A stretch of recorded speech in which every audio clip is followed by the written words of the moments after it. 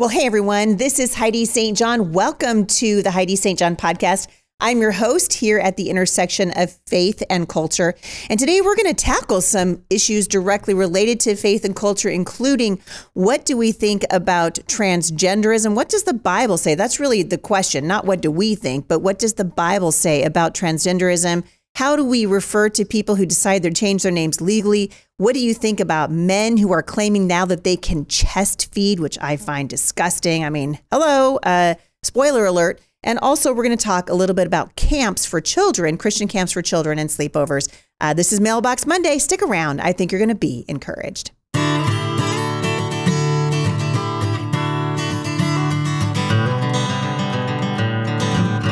I'm glad you guys have joined me today. Thank you so much for those of you who came out to hear me at the California Home Educators Association, the Christian California Home Educators Association in Downey, California. What a fantastic opportunity that I had to be there and to speak to you guys. So thank you for coming out and letting me hug your neck and pray with some of you and just hear what God is doing in your heart.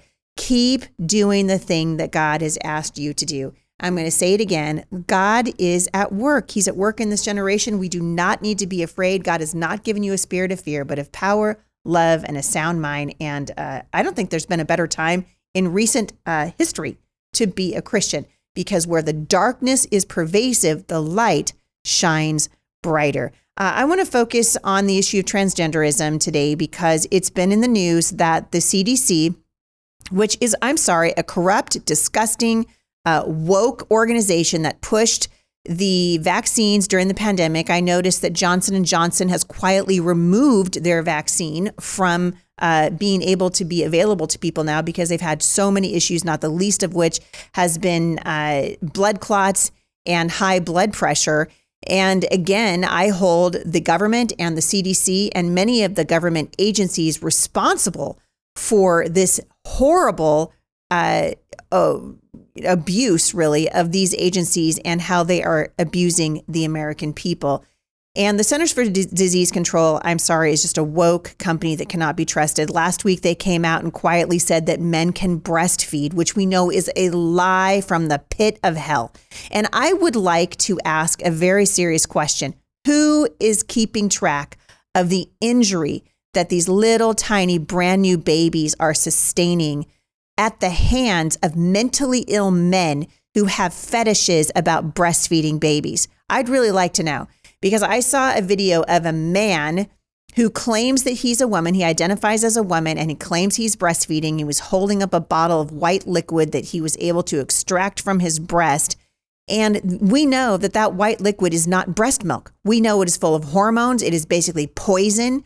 And shame on the CDC for allowing little children to be subjected to this. It's disgusting, it's immoral, and it should be illegal. And I would like to see every single one of my listeners standing up against this and saying absolutely no with a capital N, no more of this. The CDC should be defunded. It should be shut down. It was bad enough on the Rona, and now they're saying that men can breastfeed. This is disgusting. And so the question becomes, what does God think about transgenderism? What's the position we should take as Christians? Well, we know this is a very, very complex issue, right? It's all over the culture. It's affecting medicine. It's affecting entertainment. It's affecting all kinds of things, athletics, religious liberty, for goodness sake. We watched, Riley Gaines, who had a medal basically stolen from her by a biological man. The Netherlands just crowned a Miss Netherlands is actually a dude who, I'm sorry, you guys, to say this out loud, but he just had his penis cut off just a few weeks before this competition. And now he's presenting as a woman. He's not a woman. He's a mentally ill man who has gone to the trouble of castrating himself so that he can present as a woman. And now he just stole a trophy away from a woman, and he calls that victory. You know where the victory was? The victory was being found in the transgender community, who is absolutely stealing things from biological women that should belong to them. If there ever was a patriarchy, that's it. But we got to be thinking about this.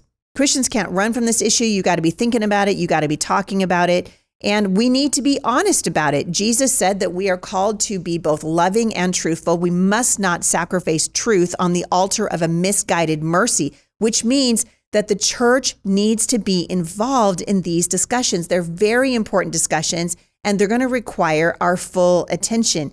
And so when people say, well, I was just assigned a particular sex at birth, no, your sex was, quote, assigned to you by your creator God the moment the egg and sperm met, and a unique code of DNA that was created in that, a genetic code was created at that time that has never existed before and will never exist again. And at that moment, your sex was determined. At that moment, it was decided if you would be male or female. So it's not as simple anymore. I mean, I saw a video on Instagram the other day of a woman talking to Kristen Hawkins, who is a very well-known pro-life activist. She speaks on college campuses with Students for Life. And she was engaging with this young woman who said, she said, I am a biological female, but I'm not a woman. This is the lunacy that we are dealing with. This is what is in our high schools, and you send your kid to high school and they start teaching them pronouns and gender theory and all this stuff. And then you send them to a woke university and they just put the nail in the coffin. And this happens over and over and over again. But I want to focus on a couple of things. If we're people of the Bible, in other words, if we're people that believe that God's word is the absolute authority on all things related to life and godliness, which is what the Bible says, if we believe that we have a creator, then having a creator changes everything. God is the one who determines if there are more than two genders, and he has already determined it in his word. And scripture cannot be broken. John 10:35 says, if he called them gods to whom the word of God came, and scripture cannot be broken, then the transgender question, if it is to yield fruitful responses in any of these areas, has got to start with a biblical understanding of male and female. And so the Bible teaches us that God created us male and female in his image. The first thing you need to understand is this is an attack against Creator God. This is absolutely an attack against God. And transgenderism falls short of the glory of God because it is a lie on its face. And I read an article in the Gospel Coalition that I will link back to today because it's full of really great information for you. But they say that there are three big scriptural building blocks that lead inexorably to this conclusion. One is the gender binary. The Bible knows no other gender categories besides male and female, full stop, all throughout scripture. And you can read this, look it up, for goodness sake, you guys. If you don't have a concordance, then get into Google and just type in Bible verses on human sexuality, Bible verses on male and female. And you're going to see over and over again that scripture operates in the binary categories of male and female. There are no exceptions. Someone will say to me, well, what about intersex? Yes, intersex is it's a chromosomal anomaly that happens. Some people are born with 3 legs. Does that mean that that's the norm? No, it's not the norm. The norm is 2 legs. And every once in a while, a chromosomal abnormality will happen and someone will have an extra thumb. Sometimes you see people born with 2 heads, right? That's happened. You've seen Siamese twins are born. There are all kinds, because we live in a fallen, broken world. There are all kinds of chromosomal anomalies which result in birth defects. Intersex is one of those such anomalies, but it's not the way we are supposed to be.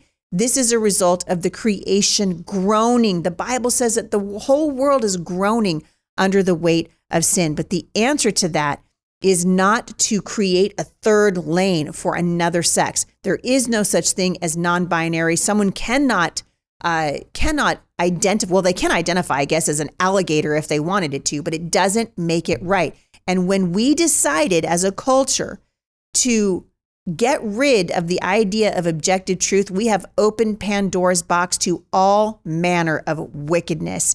And when God created the first human pair in his image, he created them, according to Genesis 1:27, male and female. Far from being a mere cultural construct, which is what the world will tell you it is, God said that he created woman to be a complement to help the man. So God sees very big differences between male and female. This was God's idea. And so, as I said at the very beginning, this is absolutely an attack against the Creator God. This is the enemy of your soul who is saying, look, I found another way to confuse human beings. Whenever you take God out of something, confusion always enters. and perversion appears. When you pull God out, and I'm not just talking about sexual perversion, I'm talking about all manner of perversion, perversion in government, perversion in education. We have pulled God out of every sphere of influence that I can think of in the world around me. We've even pulled him out of many of our mainstream denomination churches. And whenever that happens, you take God out, confusion will always enter. The Bible teaches us that God is not the author of confusion. He is the author of peace. And so when you see these young people struggling with their sexual identity, with their gender identity, no, that is an attack from the enemy. It's not the plan of God. Male and female are neither identical nor interchangeable. I'm going to say that again. Male and female are not identical, and they are not interchangeable. When the woman who was taken out of man joins again with the man in sexual union, the Bible says that the two become one flesh. So dividing the human race, according to the Gospel Coalition, dividing the human race into two genders, male and female, one or the other, not both, and not one of them or the other, is not the invention of Victorian prudes or patriarchal oafs. It was God's idea. This is a spiritual attack. The church should be at the front of this thing and not behind it.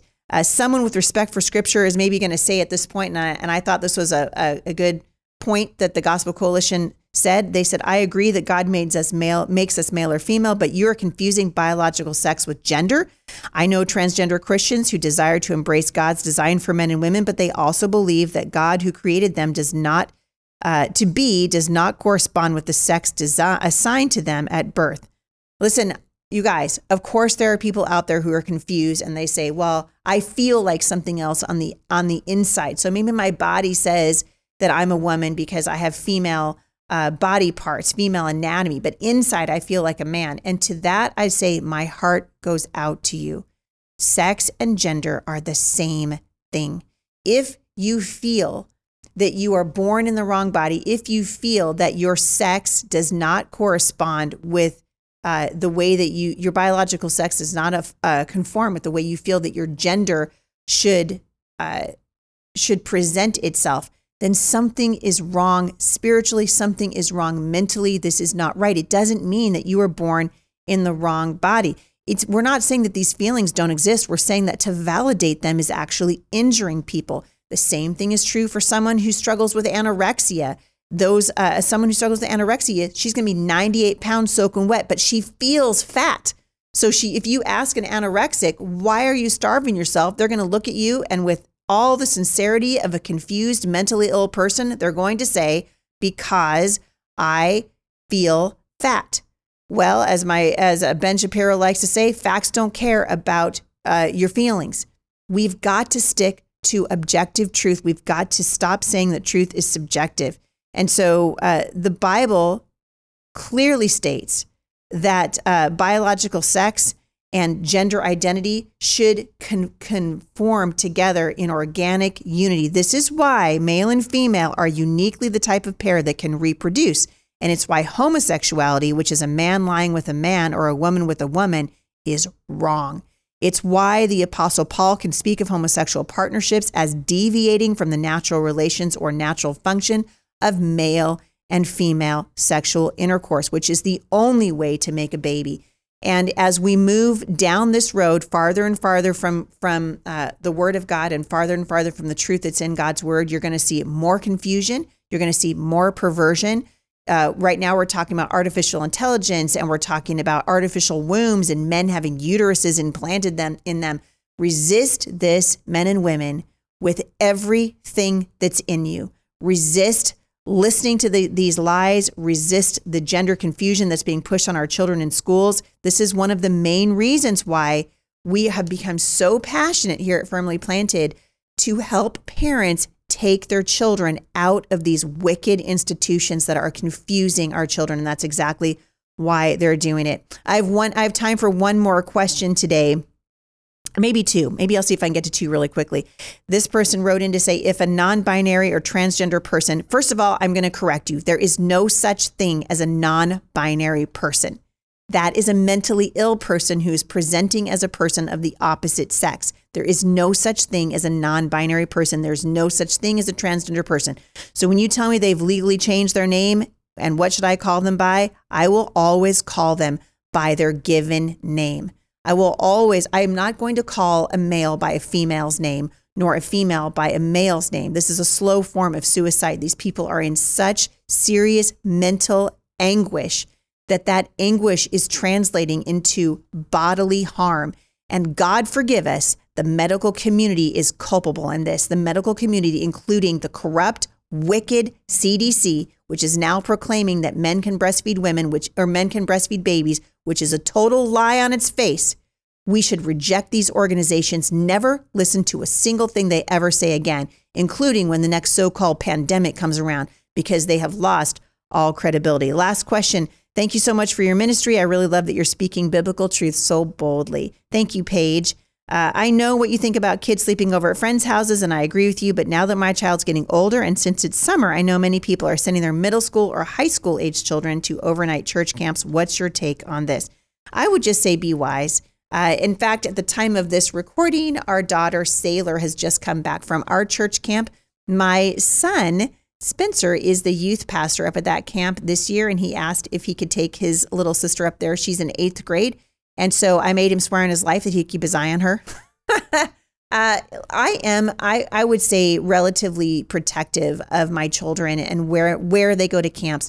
That said, a couple of my older kids had wonderful experiences at our church camp here in Camas, Washington. Savannah, our daughter who's in her 30s, would tell you that she had an experience at a Christian camp which literally changed her life, and she felt like the Lord really spoke to her there. And so I said to my husband when we were talking about this the other day, I don't want to be so afraid of something happening that was bad to one of my children that I keep them from having an experience that would otherwise be good. I still think that sleepovers at friends' houses as a general rule are just bad because honestly, they just end up talking about things they don't need to talk about, and we can see each other in the daytime.